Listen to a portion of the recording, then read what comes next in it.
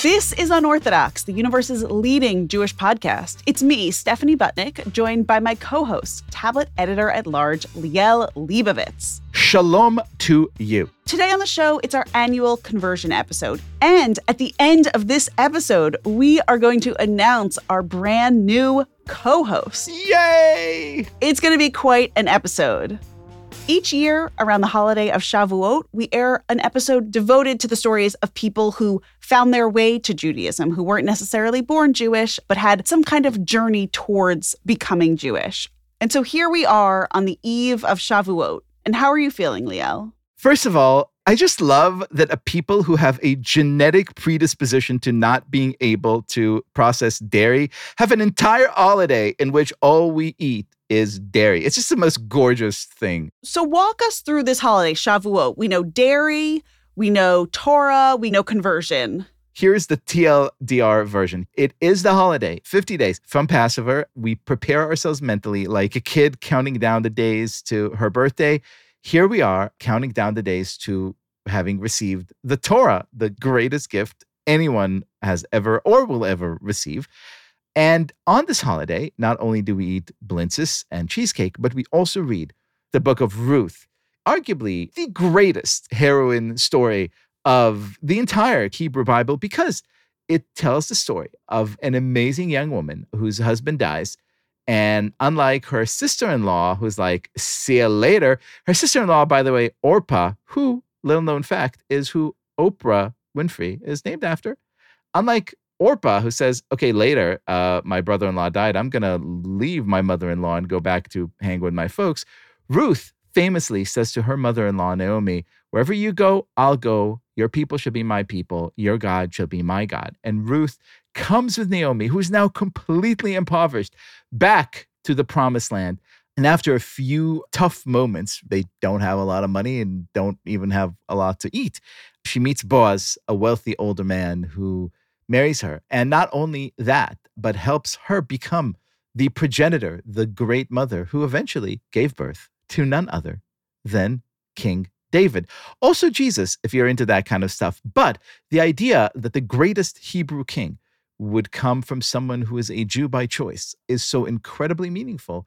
And I think kind of the emotional heart of this year, our annual conversion episode. Basically, Ruth really is a stand-in for the idea of people choosing to be Jewish. That's the genesis, if you will, of this episode, which each year we find stories of people who, you know, through both quite exceptional and also quite mundane circumstances have found their way to being Jewish. And it feels like each year, Liel, we're sort of trying to top the last year's episode, trying to find a story that is so heart-wrenching to sort of show the lengths that some people have gone to become Jewish. I always find this episode so moving because of precisely that, the way in which we're telling the stories, we're highlighting the stories, first of all, of people who don't necessarily always feel welcome in Jewish spaces, right? People who have converted to Judaism and don't necessarily always feel like full citizens of this faith, if you will, to use a deeply Christian term. I feel like I come away from this episode each year with just this appreciation for people who want into this thing that I think many of us, including myself,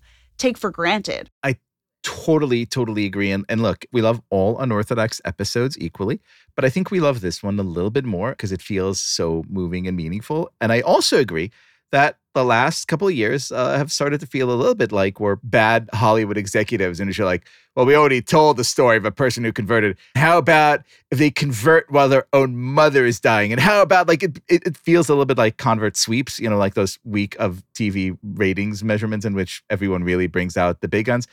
And so I think this year it behooves us to do something very different.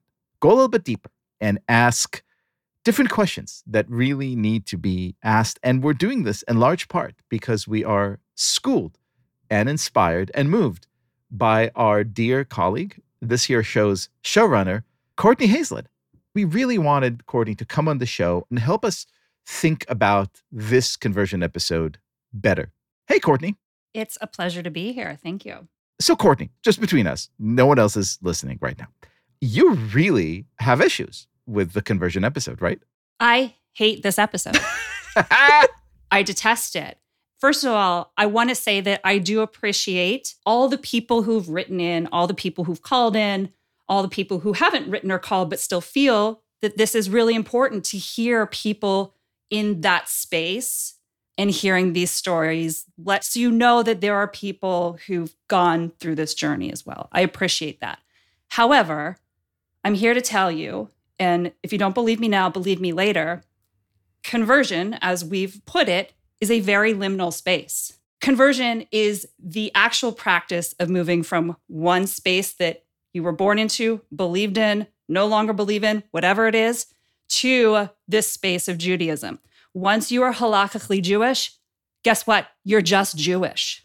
And I think what comes after that point is so much deeper and oftentimes so much messier and so much more difficult that just by saying, okay, I'm a convert and remembering the welcome home all the time. Yeah, the welcome home's great. But once you're home, guess what? Now you got to live there. Once you're there, it's your turn to do the dishes. Now, you famously wrote an essay expressing this exact point for Tablet Magazine, the headline of which was, "Don't call me a convert." I understand that people do it with such affection. And Stephanie, you were saying that part of the reason you want to put a spotlight on this is because, yes, we chose Judaism in some way. But I think that a lot of people who decide to become halakhically Jewish at different points in their life, it wasn't a choice. It's such a calling and it's such a pull. There almost is no choice. I would love to talk to Ruth and say, did this feel like a choice to you? Or was it, obviously, this is my path? Courtney, I mean, I've heard you do this before and you've done this on the show. You refer to this becoming halakhically Jewish. You don't even use the word converting. And I find that such a good way of thinking about this. I mean, to me, the idea that someone wants in or has to get in, like we're this strange nightclub and it is hard to get in. And there's a lot inside. There's a lot of baggage. The struggle, the hardship, the prejudice that feels so laden in a Jewish identity. And for people to opt in is so unbelievable. And it's so amazing. And it's such a good reminder to those of us for whom it can be something that's almost an afterthought in our lives to say, wait, hey, people really work for this. They work through the process of becoming halakhically Jewish, which is at least a year long, right? It's often a years long process to get into the club. And so it's like, okay, now I'm here. What am I going to do? I'm sorry. I'm sorry. Are you thinking Stefan too? I'm like, so thinking Stefan right now. I'm like, humanity's new club. New York's hottest club is Twice. Don't be thrown off when you're greeted at the door by a rabbi that looks like Joaquin Phoenix. You're in the right place. It has gastric issues. It has Torah. It has moils. Intermittent fasting. Yeah, exactly. But what you don't want when you walk into New York's hottest club is that you feel like everyone's looking at you saying, this is the first time you've been to the club. And that was one of my core issues with the word convert. When I met with my rabbi, and I know it rolls off the tongue to talk about becoming halakhically Jewish, I remember we were walking out the door and like every journalist knows that last question is always the best question. He said, do you have anything else for me? And I turned around and I said, will I ever be considered Jewish enough? And I started crying. And I realized that was my fear. It wasn't in telling my parents, which is a fear a lot of people have and deal with for years after. It wasn't in what's going to happen with my family, my immediate family. It was, am I going to be that person that everyone says, oh, well, you just learned how to say Baruch, or you just learned that what this holiday is about. It was a scarlet letter fear that I had. Again, there are always exceptions to the rule. There are people who want you to know. I worked for this. And you know what? I don't besmirch that. Great. If that's your comfort zone, fine. But surveying many, many spaces in which there are people who became halakhically Jewish later in life, I would say the overwhelming majority, once they start doing Jewish, they don't want to have that label for the rest of their life. Because you know what? They're making Shabbat dinners too. They're getting into arguments with their kid about what they're doing on Friday night. They are trying to do a Seder and it's uncomfortable and it's awkward. They're just doing Jewish too. And we're all constantly learning how to do Jewish, the converts in the background. So Courtney, I love and appreciate this schooling, this very necessary reminder, because as you'll hear a little bit later on in the podcast, it's something that I, born Jew, struggle with a lot as well. And, I really have come to believe that in a sense, we all convert to Judaism like every day in choosing to do this really, really hard thing. But I want to take the spirit of your comment very, very seriously and dedicate this year's annual conversion episode to asking a different set of questions. Liel, that is exactly right. And to honor everything Courtney has just said and to really respond to the challenge she's putting to us, we decided to reframe this year's episode entirely. So this year, we're looking at journeys, the journeys we're all on together. What you hear today might surprise you because it's not what we've done in the past. The thesis of this episode really is that we're all making choices every single day about how we live our Jewish lives. It's a constant evolution for all of us, regardless of halachic status. To start us on our journey, we're going to look at interfaith relationships and what we can all learn from them. Then we'll hear from someone who lives a deeply Jewish life, but isn't halakhically Jewish. Then we'll explore something a bit closer to home, which is what it looks like when one member of a Jewish couple starts getting much more religious.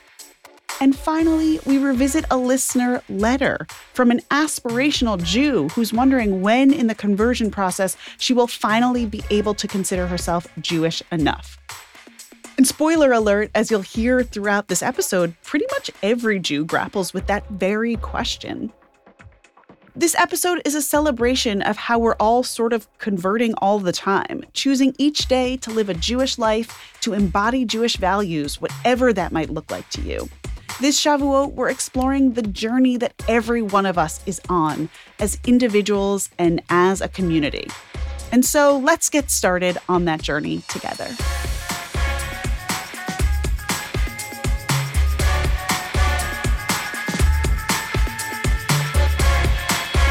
Our first guest today is Dr. Karen McGinnity. She's the interfaith specialist at the United Synagogue of Conservative Judaism and a research associate at the Hadassah Brandeis Institute. She spends a lot of time consulting with Jewish clergy and congregations, talking about interfaith inclusion and Jewish engagement. She also has written Still Jewish, a history of women and intermarriage in America and marrying out, Jewish men, intermarriage, and fatherhood. We wanted Dr. McGinnity to help us recast how we look at these relationships instead of being so terrified by interfaith relationships, actually trying to understand them and understand and appreciate what people in them are going through and working through.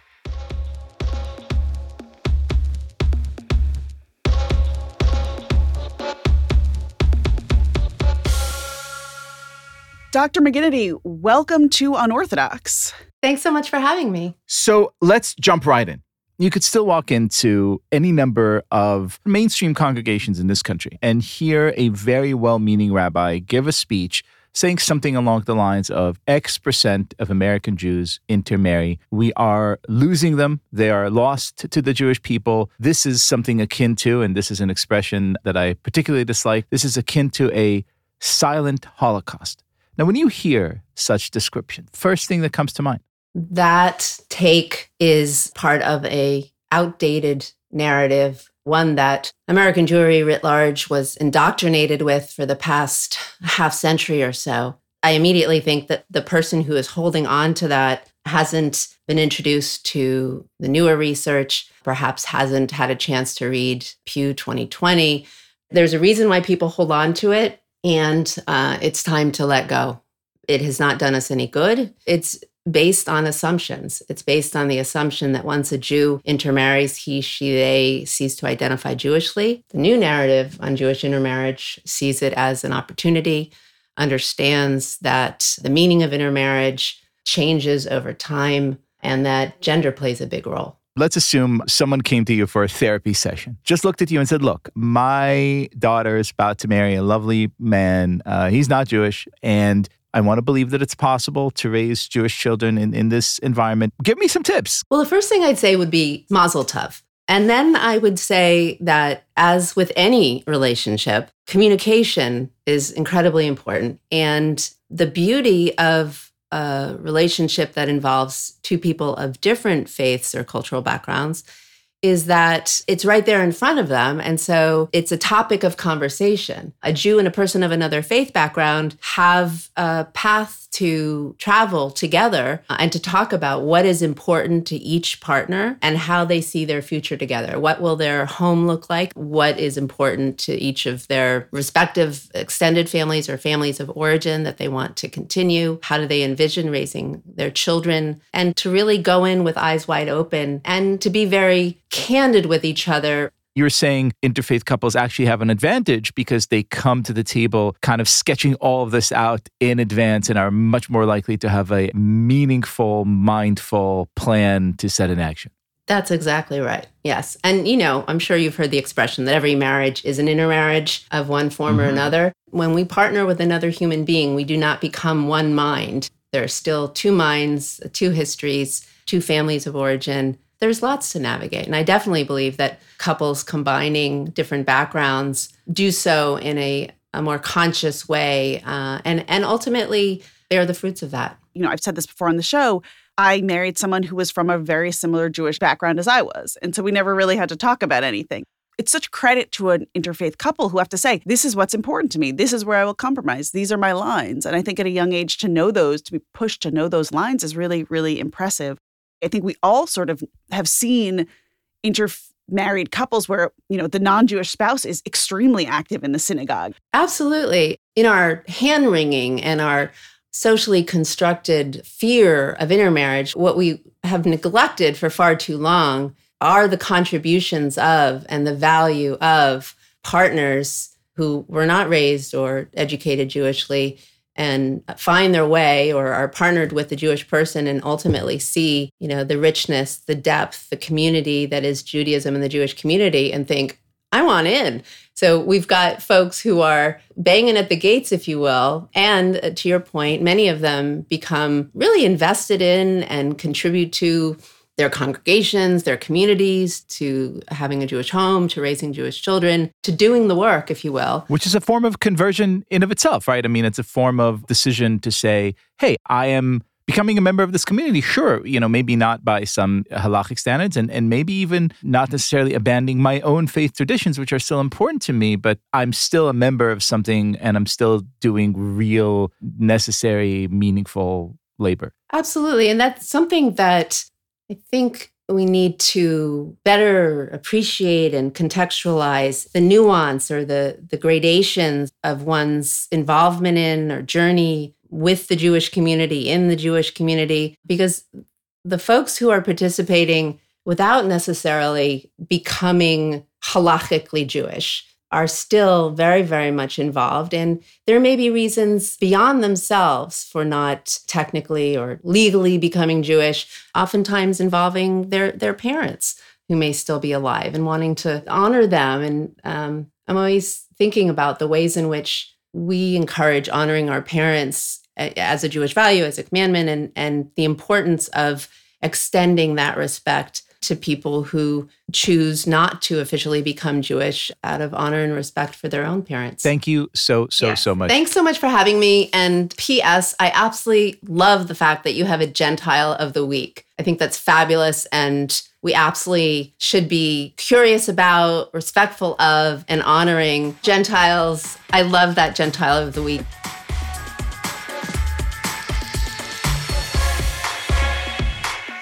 That was Dr. Karen McGinnity. Her newest book comes out this summer, and it's called #UsToo, How Jewish, Muslim, and Christian Women Changed Our Communities.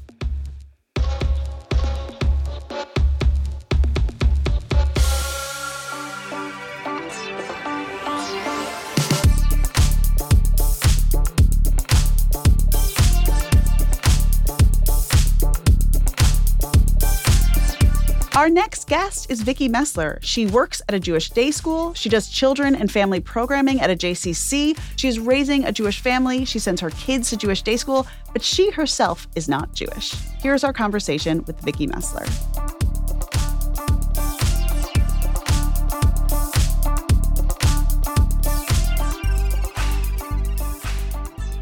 Vicki Messler, welcome to Unorthodox. Thank you so much. It's great to be here with you. So will you tell us a little bit about what you do in your day job and beyond? Sure. I have been working in education for almost my whole life. And I worked with kids who were really struggling. And then I got into special education. And now I actually have merged my kind of love of education and special education with my interest in Judaism. And I work at a school for kids with learning challenges that is specifically focused on a Jewish education with special education support.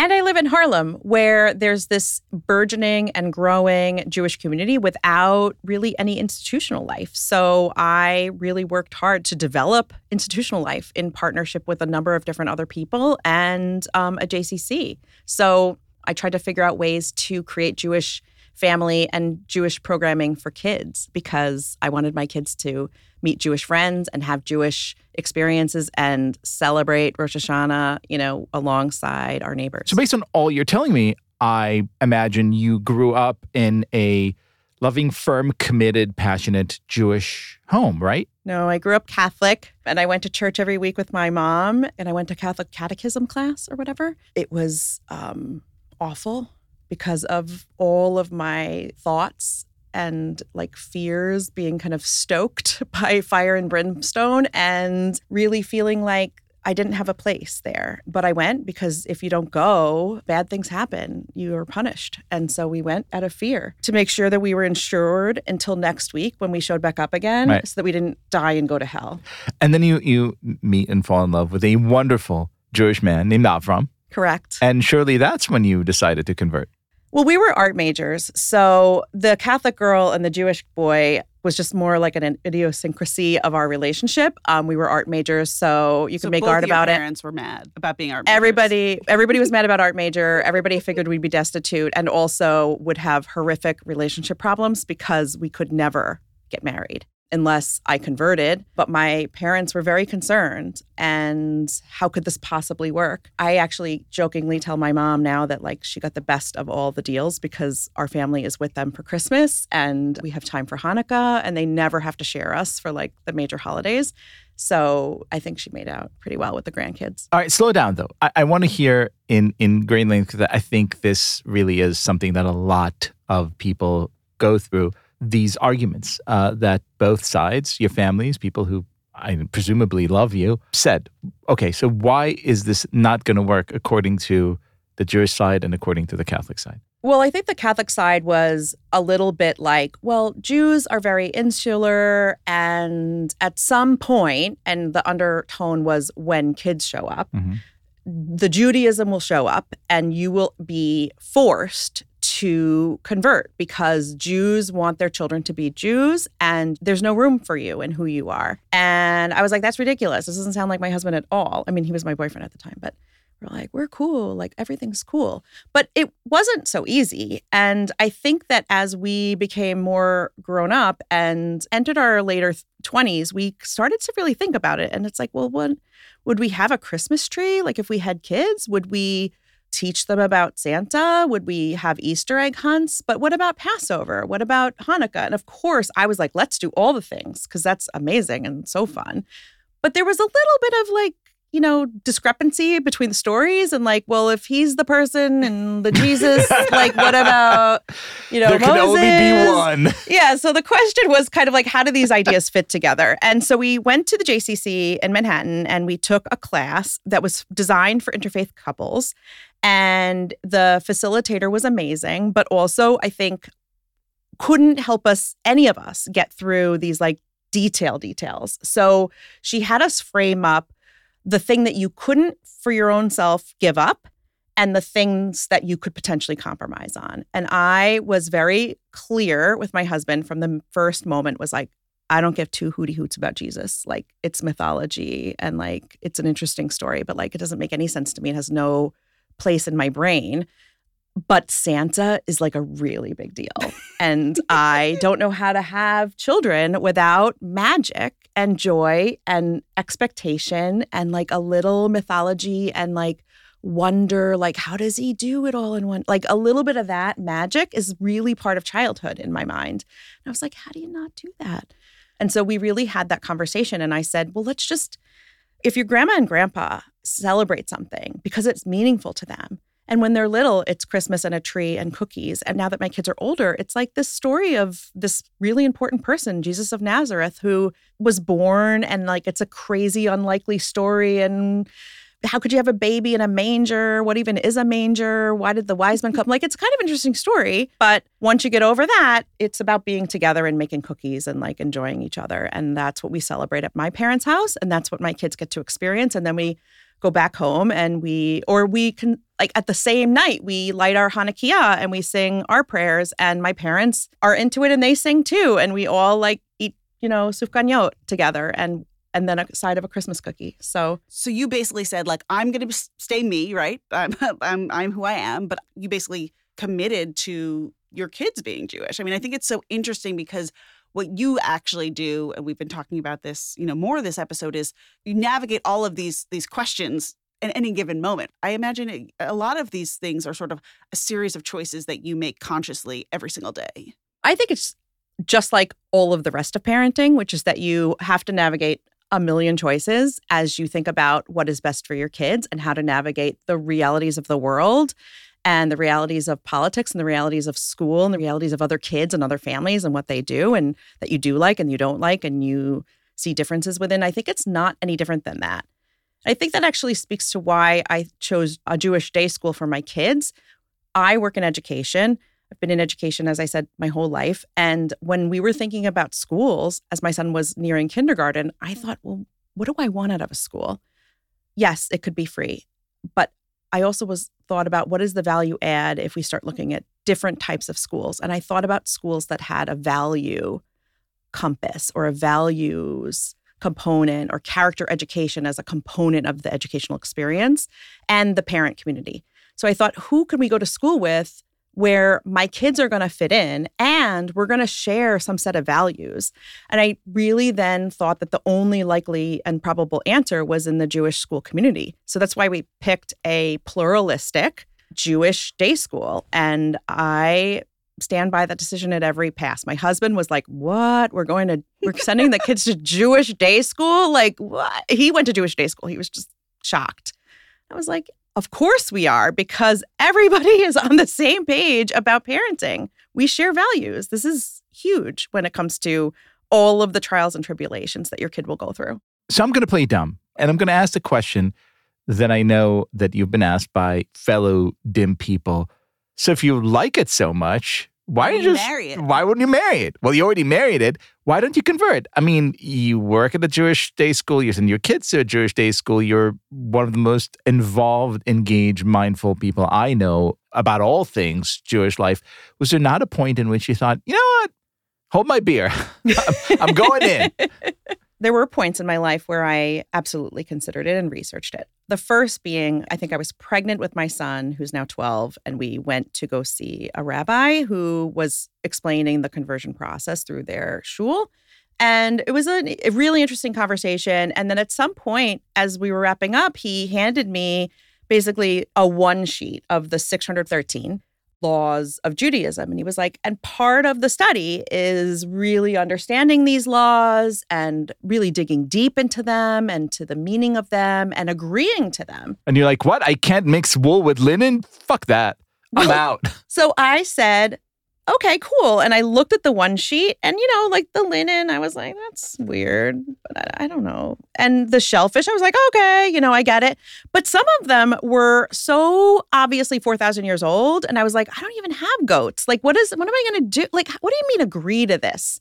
And he was like, well, just, you agree. And I was like, but what do you mean agree? And it just seemed so nonsensical to me. Hold on. The assumption being the Jews agree on things? That was the process. That's I had to agree. And I said, okay, so I could pretend to agree and then not actually do most of these. But what am I really converting to? Am I converting to pretend that I agree to something that doesn't make any sense? Am I converting so that other people will be happy and feel like I'm actually Jewish enough? Or am I converting because this actually has a meaningful movement of me from one thing to another? And it just didn't make sense. So fast forward, I'm currently much more deep in a Jewish life. And my son is actually studying for a bar mitzvah. And we found a program that actually calls it a B mitzvah because they degenderized it. I spoke to the rabbi and I said, do you guys do conversions? Because I'm kind of curious about, how with bar mitzvah, you are asking the kids to really design this rite of passage experience and really define for themselves what entering a Jewish community and entering Jewish life as a leader means and how to show that in this ceremony. couldn't we do that for conversion? And he was like, oh, yeah, I totally do that. But I call it integration. My mind was blown because that change of language for me was so significant because my whole life was stuck on the word convert. Like, what do we mean convert? I'm going to be this and then I convert to this other thing? Like, that doesn't make any sense. But integration means how do you integrate the understanding of Judaism, the study of Judaism, the practices of Judaism, the community of Judaism into your life in some sort of meaningful way? And what does that mean for you? And I find that thrilling. That's beautiful. You're in Jewish settings a lot. I don't want to, get too personal, but like, do you ever feel like people are judging you or writing you off or something? Like, do you feel like you have to prove something to people? I think my kids struggle with it a little more because I think that they never quite feel as Jewish as the other kids. And I get teased a little bit because I know absolutely zero Hebrew. And the kids are like, well, no wonder I got a 70 on the test because you don't know any Hebrew. Like, how am I supposed to learn it? But I think that they have to hide a little bit of the Christmas or only tell certain kinds of kids. But I think that they are feeling more and more comfortable because we also have a Jewish community in Harlem. We also have other Jewish families that we celebrate Shabbat with. And the Jewish is enough in many of the places where we have community. So I think that owning that and seeing that there's other people very similar to us and even, you could argue less Jewish than us or even farther from the Jewish that we practice. And it's fine. Like, everybody's in and it's totally cool. And I just think that it's really lovely for my kids to grow up knowing that Judaism can be a lot of different things for different people, and especially at different times of their lives, because Judaism is something that you grow into, in my mind. Vicki Messler, thank you for all you do for the Jewish community. It's just an honor and a privilege to talk with you and to learn from you.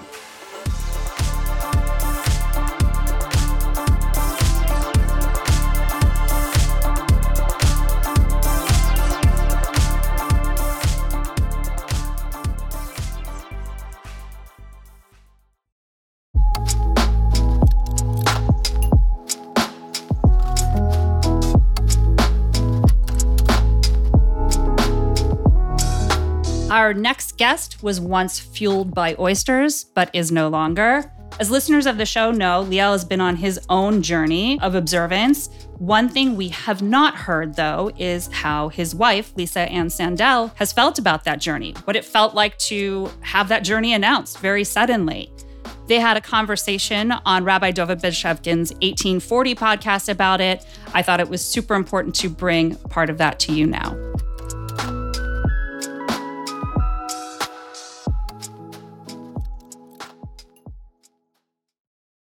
I remember very distinctly, Liel and I went out for dinner, an Italian restaurant that we both loved and had formerly shared many dishes that were not kosher. And he said to me, I'm thinking of keeping kosher.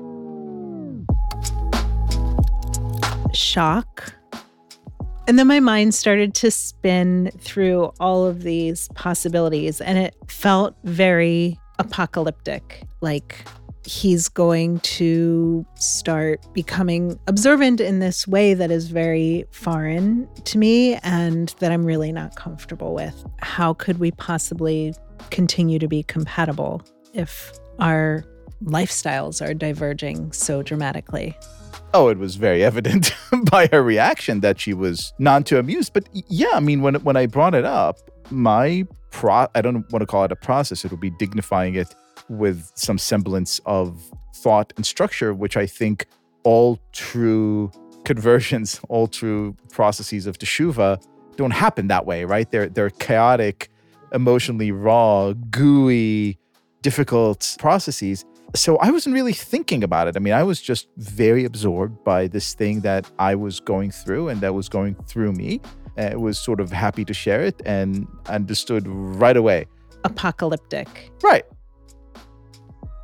Honestly, a part of it had to do with a much more innate inner calling. Just feeling something inside, going to this restaurant and feeling it's not right for me to order the prosciutto. Why? I haven't a clue. This was before study. This was before davening. This is before everything. I just, went and felt like this is something that my soul is calling out to me to do. Stop doing that. I paid very close attention to it. That was the beginning. It was the beginning and the end. That was it. There you have it. Hey, will we be having the shrimp scampi? Like, nope. It was a long dinner. So we used to share food. I just remember feeling very uncomfortable. We ordered vegetarian dishes. I felt uncomfortable ordering treif. That passed over time. That passed. For the record, now I keep kosher, but we can get to that. Don't reveal. Don't spoil the ending. Spoiler alert. But for years, I did not hesitate to order treif in front of Liel. I was very upset. I shut down. I did not ask him questions about like what prompted this. You know, in retrospect, I wish I had had more presence of mind to be more empathetic and curious and loving, frankly. But I was so freaked out. First, I did my best to register the completely legitimate emotional shock that this caused. I believe very firmly in Darchei Noam, and that I thought that any kind of observance that upset the family dynamic and that tried to assert itself on other people without them being emotionally ready for it was just not my way. I feel that I was not successful at communicating it. At which point, frankly, feeling Lisa's very intense combination of anxiety and closeness, I joked before, I said feeling like a Marano, but that's pretty much how I felt for some years. Like I should study and daven and do this entire process completely privately and completely in secret, away from anyone else's prying eyes. If I knew that I had to pray Shacharis, I was like, I'll do it when I'm alone. I'll do it when I'm alone in the house. If I knew that I wanted to study, I was like, okay, well, it's 11:30 at night. Lisa's asleep. Now it's time to open the sefer and sit down and learn something. What's that on your arm? Nothing? No, I knew. And I would say, Liel, that while my reaction sucked, I don't think you were... Much better. I mean, I think he was rightfully very hurt by my reaction. And I think he withdrew and stopped trying to talk to me about it very, very quickly. Like it didn't take a lot. I admit to that wholeheartedly. I think that's correct. And I don't think that you really made an attempt to explain anything to me. You just said, I'm going to keep kosher. And that was it. I think that's true. Although, honestly, again, in my defense, I'm a decade in. If you ask me to explain, it is so incredibly difficult for me to tell you what had happened. I have an easy answer, but it's probably not the correct one from Lisa's perspective. My answer is, Hashem. I felt hurt. Yeah, probably withdrew too quickly. Yeah, went very far on my own, but never stopped. Never stopped with the process. Never stopped being present and open for it, for observance, for Yiddishkeit, for love of all things Jewish. And I think it has less, or let me rephrase, nothing to do with me and everything to do with the incredible, uncontestable value, right, of Judaism. I think eventually, not just Lisa, but also our children found themselves independently, perhaps despite of me or in spite of me, not because of me, drawn to it. And fast forward some years, here we are. We all keep kosher now. We never said to the kids, you may not order, the lobster roll. It was very important to us that it be an independent choice that they make out of love. And they're still young. And I can't tell you how happy and proud I am that they both made it independently. Saying, we're going to give up these things that we know, the taste that we know and absolutely love, because we understand there's a greater calling, that Judaism and observance prefers a greater calling. Was it, again, in spite of me rather than because of me? Probably. I think Hashem. I would say that the reason we were able to sustain this marriage and relationship as you were going through this process is not just because of Hashem, although I guess ultimately it is because of Hashem, but also it was the huge amount of love and goodwill absolutely. that we feel for each other and the strength of this marriage that Right, but was does that there from the explain- get-go. But how does that? I could not agree more, obviously. But how does that explain I don't your think journey? it's obvious. I worked very hard for years to overcome the anxiety that this caused me, because it was really all about anxiety.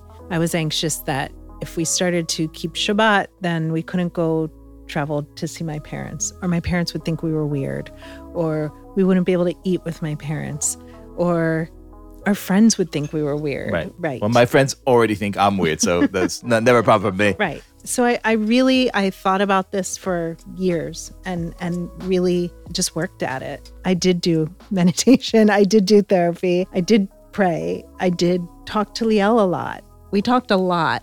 I do ask him a lot of questions now. And again, to be honest, I feel in the context of our marriage, and it's ironic since so much of what I do publicly is talk about faith. And I feel like I was completely useless to you, as precisely because my own path has been so, You're not useless. so I mean, inflamed. you weren't useless because you've always been the man I love, the man I admire and respect and, think the world of. Once I was able to sort of work through that anxiety, I could look to you as, I guess, a beacon almost.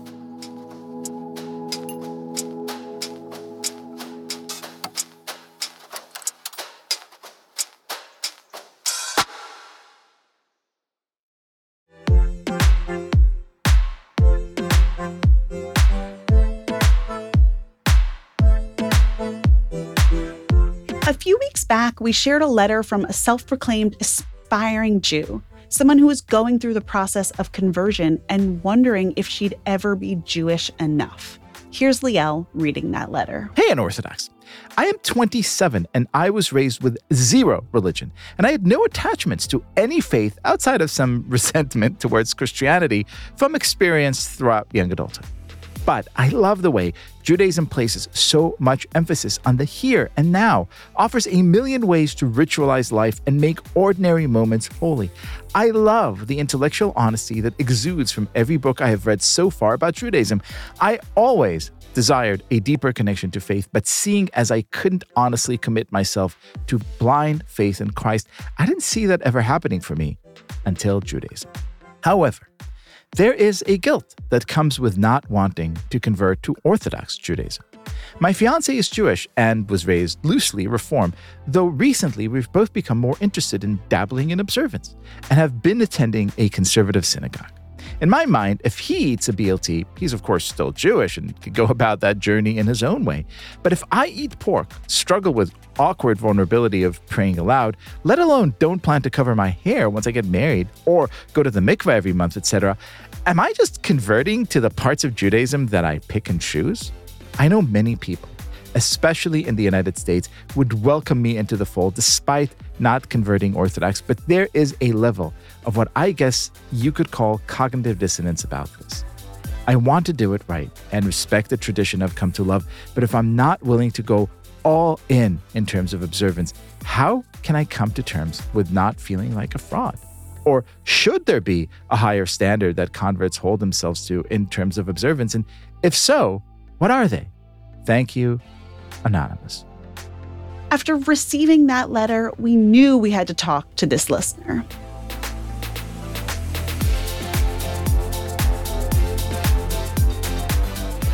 So Anonymous, welcome to the show. Who are you? Tell us who you are.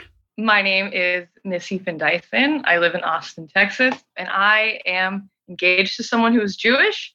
And we've kind of both started to dabble in our Judaism or our potential Judaism. It was honestly spurred by a lot of things, but I think in particular, a trip to New York. We visited a synagogue. I didn't really think anything would come of it, but a lot of conversations have been had since then between us, and it's just been kind of a journey since then. There's something that you hit on in your letter, which is so fascinating, which is that, your fiance who is raised, loosely Reform and maybe not super involved. Jewish.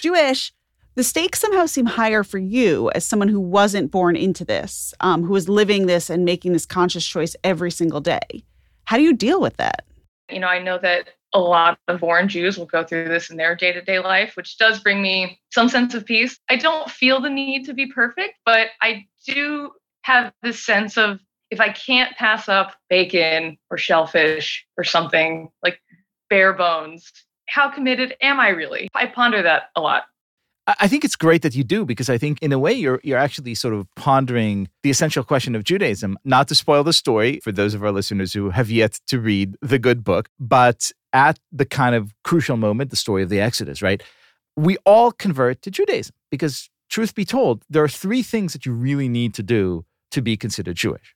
One is, if you're male, to have a bris at 8 days, which is something that most of us hopefully only do once in a lifetime. The second is to partake in the ritual of the Paschal Lamb sacrifice, which is something that we symbolically do at the Seder once a year. And the third is to, keep the mitzvot, which is something that we all grapple with every single day. So kind of in a weird and non-trivial way, and not just metaphorically speaking, we all struggle with the exact same struggle you were describing. We all choose to convert to Judaism once in a lifetime, once a year, or if we're doing it right, every single day. And I think it's not just about saying like, oh, well, if I'm not willing to accept pro forma this baseline of like, well, I can't even give up shellfish and bacon, so how good am I really?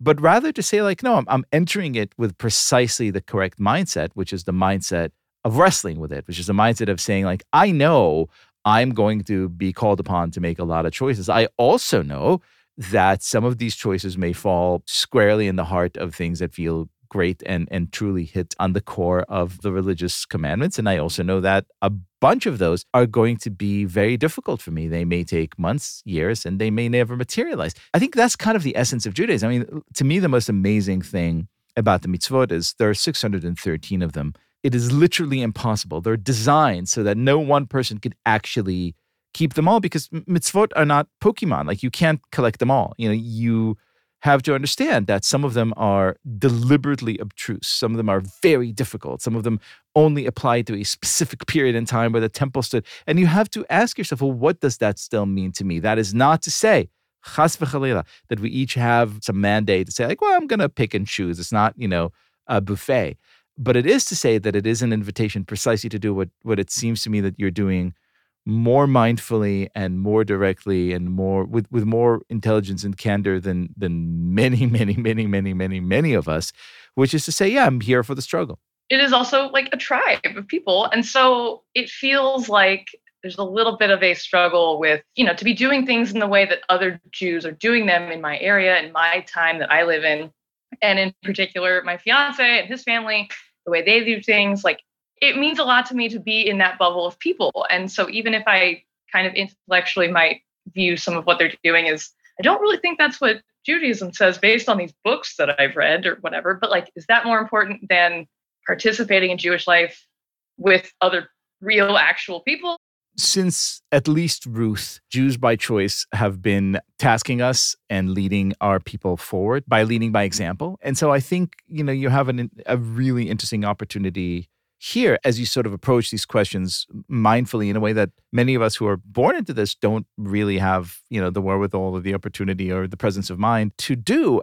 If you think of Judaism as a set of restrictions or laws that must be obeyed or else, it's already kind of playing the game a little bit wrong. These are amazing, beautiful mysteries to be beheld. And there are only two ways or two kind of key pieces of advice that I think you need to keep in mind as you do it. The first is that there is actually no substitute to doing. This is something that took me most of my adult life to figure out, because for most of my adult life, I was like, fuck it. Hashem doesn't really care what I eat. Like, it's ridiculous. Like, you're telling me that the almighty being is looking down at my BLT and being like, very bad, Leibowitz, I shall smite you. No. But then once you actually start doing it, you understand this great logic of Naaseh v'nishma, right? We'll do first and then we'll hear, as the Israelites said when they received the Torah. Because actions really do speak louder than words, and because the transformation that happens to you when you actually go ahead and do stuff is miraculous, and no amount of rational, reasonable thinking would ever lead you there, especially with kashrut. Like, why do we keep kashrut? The honest answer, rabbinically speaking, is we don't know. It is a divine mystery set to trigger in us a whole host of spiritual mechanisms that can only be triggered by doing this, which leads me to the second point, or the second kind of piece of advice, which I think is remembering, which is really hard sometimes for Jews, that the purpose of this is joy. And the connection that you feel when you're totally aligned with your maker is such a profound sense of happiness.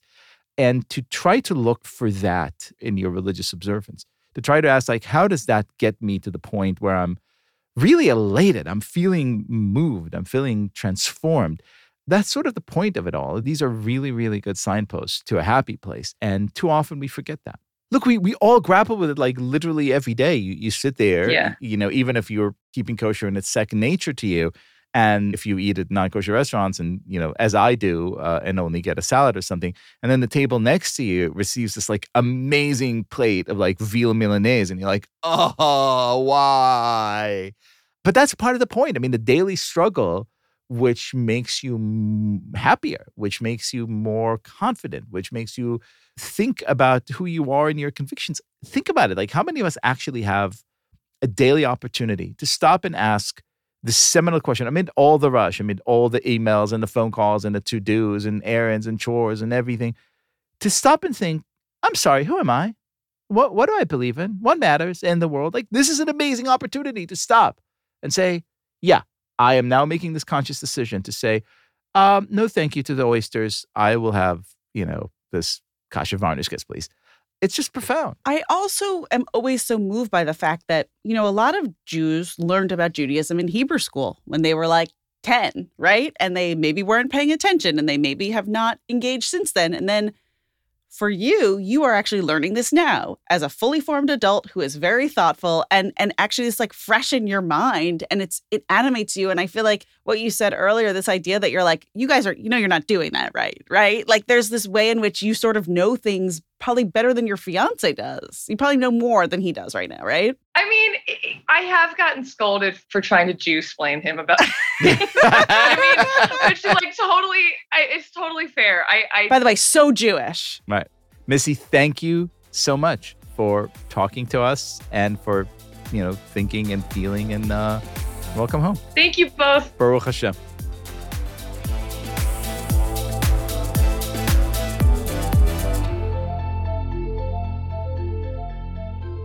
So that was it. That was our conversion episode. And because it is Shavuot, the time when the Israelites received the Torah, I think it's time for us to receive our new podcast co-host. Liel, what do you think? We have prayed to Hashem, and he has delivered onto us a new host who is sitting right here in the flesh. How should we introduce? I feel like I'm not quite done with the trivia yet. I really enjoyed it. And so maybe we'll just ask him a few trivia questions. All right. So we know you could balance a broomstick, and we've heard you lane beautifully, and we were very impressed that you just did it. Let's ask him more questions. Stephanie, what you got? Important. What's your favorite color? I'm going to go with green. What's your favorite season?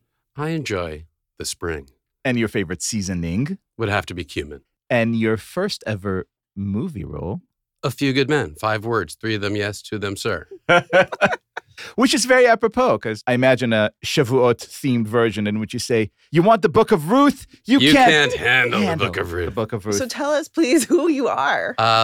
Longtime listener, first-time caller, Joshua Malina. Yay! Hooray! Okay. Thank you for having me. Very excited. Joshua Big day. Malina. For the record, we really only had one choice on the list of names, and here you are. Well, this would mark the first time I've ever been cast first, and not taken a role that someone else passed Is that on. Actually? Yeah. I assume so. Every time I get work, at least as an actor, I assume 2, 3, 4, 5, 10 people have said I was no. about to say we called John Hamm first, but he's a little bit busy. But here we are. As happens. Seriously, there is not a case that you know of in which people said, okay, look, this is a job. I find that so hard to believe. There are instances of my friend Aaron Sorkin casting me before offering the role to anyone else. I'm his Nepo baby.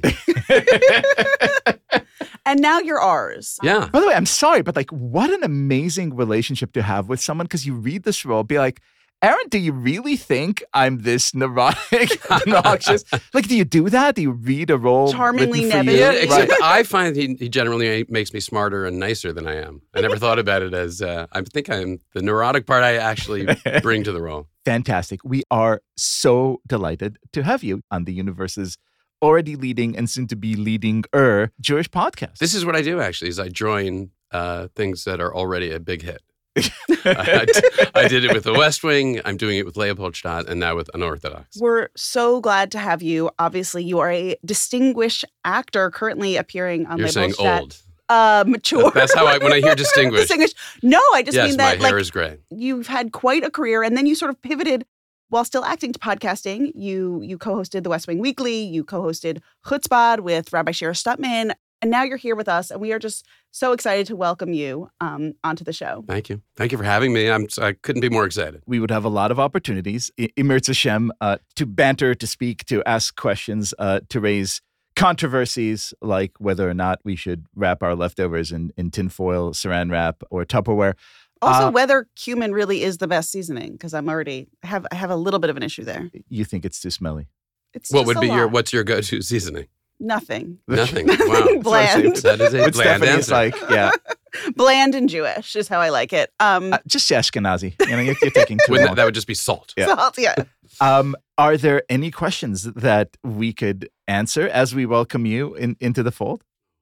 Oh no, I showed up without questions. You don't No, have to I'm have ready. any. I'm gonna jump right in. Although I anticipate that as we plan to talk about certain things, I will do some research and make sure that I have some idea of. Well, it's kind of like what when we I'm realized discussing. with our Gentile of the Week question that if we just ask them in advance, we have much better answers. Right. Like for the beginning few episodes, they were just asking us cold, like we didn't know what they were going to ask. Why so do you now, do a bris? Now we're like, ooh. So now we prepare. So Joshua, your first official episode with Unorthodox will be next week, May 25th. And we're also doing a really, really fun event to welcome you to the show, to welcome our listeners to you, to celebrate Leopoldstadt, this Tony-nominated Broadway show you're in. And the so, Jewiest show on Jewy Broadway. Which Yes. I've It's a bit already of a seen. competition, though. There is Parade. yes, this is big. Parade. There was a play called The Wanderers, which is now closed, but it's Jewish theater It's on Jewish Broadway season. is thriving. So Yeah. Our- I'm gonna let you finish, funny girl. But Leopoldstadt's the Jewiest show on town. Forgot about Funny Girl. And Unorthodox is actually hosting a special night at Leopoldstadt for our listeners on June 22nd. We have a bunch of orchestra seats all together. And after the show, Liel and I are doing a Q&A on stage with you, Joshua, just for our listeners. It's a fundraiser for us, and your ticket gets you a seat at the show, access to the post-event chat, and a bunch of special Unorthodox swag. Our listeners can go to bit.ly/UO Broadway. That's Unorthodox Broadway, but, shortened. And they can sign up, and it's going to be a lot of fun. Yeah, so I'm we're really, really looking forward to that. going to grill you. Bring it. Bring it. Okay, it's time for Mazel Tovs. It's the end of the show. Let's do it. I have a Mazel Tov to my beloved sister-in-law and brother-in-law, Sarah Silver and David Silver. They just welcomed a baby girl, Abigail Ivy Silver, or as Edith calls her, Abby Gabby. Oh. Congratulations. We're so, so, so excited. Okay, so Hey. that's how it goes. Do Gotcha. you think you could do Yes, I have a mazel tov for my castmate and fellow member of the tribe, Brandon Uranowitz, who's been nominated for Best Featured Actor in a Play. God willing, will win a Tony soon enough. Amazing. Soon by him. Inshallah. And I, naturally, have a mazel tov to you. Oh, What's your Hebrew name? Yaakov Yeshaya ben Ruven Shlomo Tzipora. To you, Yaakov you asked, so I'm gonna give it- Ben Ruven, Shlomo V'Tzipora, Melina. It is such a pleasure. Baruch haba. Unorthodox is a production of Tablet Studios. The show is hosted by me, Stephanie Butnick, with Liel Leibovitz, and starting next week, Joshua Molina. Amen. Vaydaber Elohim el Moshe. We're produced and Vayomer edited by elav Jeff ani Cross, Robert Adonai. Scaramuccia, Quinn Waller, and Ellie Blyer. And our team includes Courtney Hazlett, Tanya Singer, and Daron Risque. Administrative support from Sam Hacker and Jordana LaRosa. You can follow Unorthodox on Twitter, Instagram, and Facebook, and get your Unorthodox swag at tabletstudios.com. Our episode art is by Esther Werdiger, our logo and swag is designed by Jenny Rosbrook, and our theme song is by Golem. Send us emails and voicemails at unorthodox@tabletmag.com. Leave us a message on our listener line at 914-570-4869, and send us snail mail at P.O. Box 20079, New York, New York 10001. Wherever you are on your journey, shalom, friends.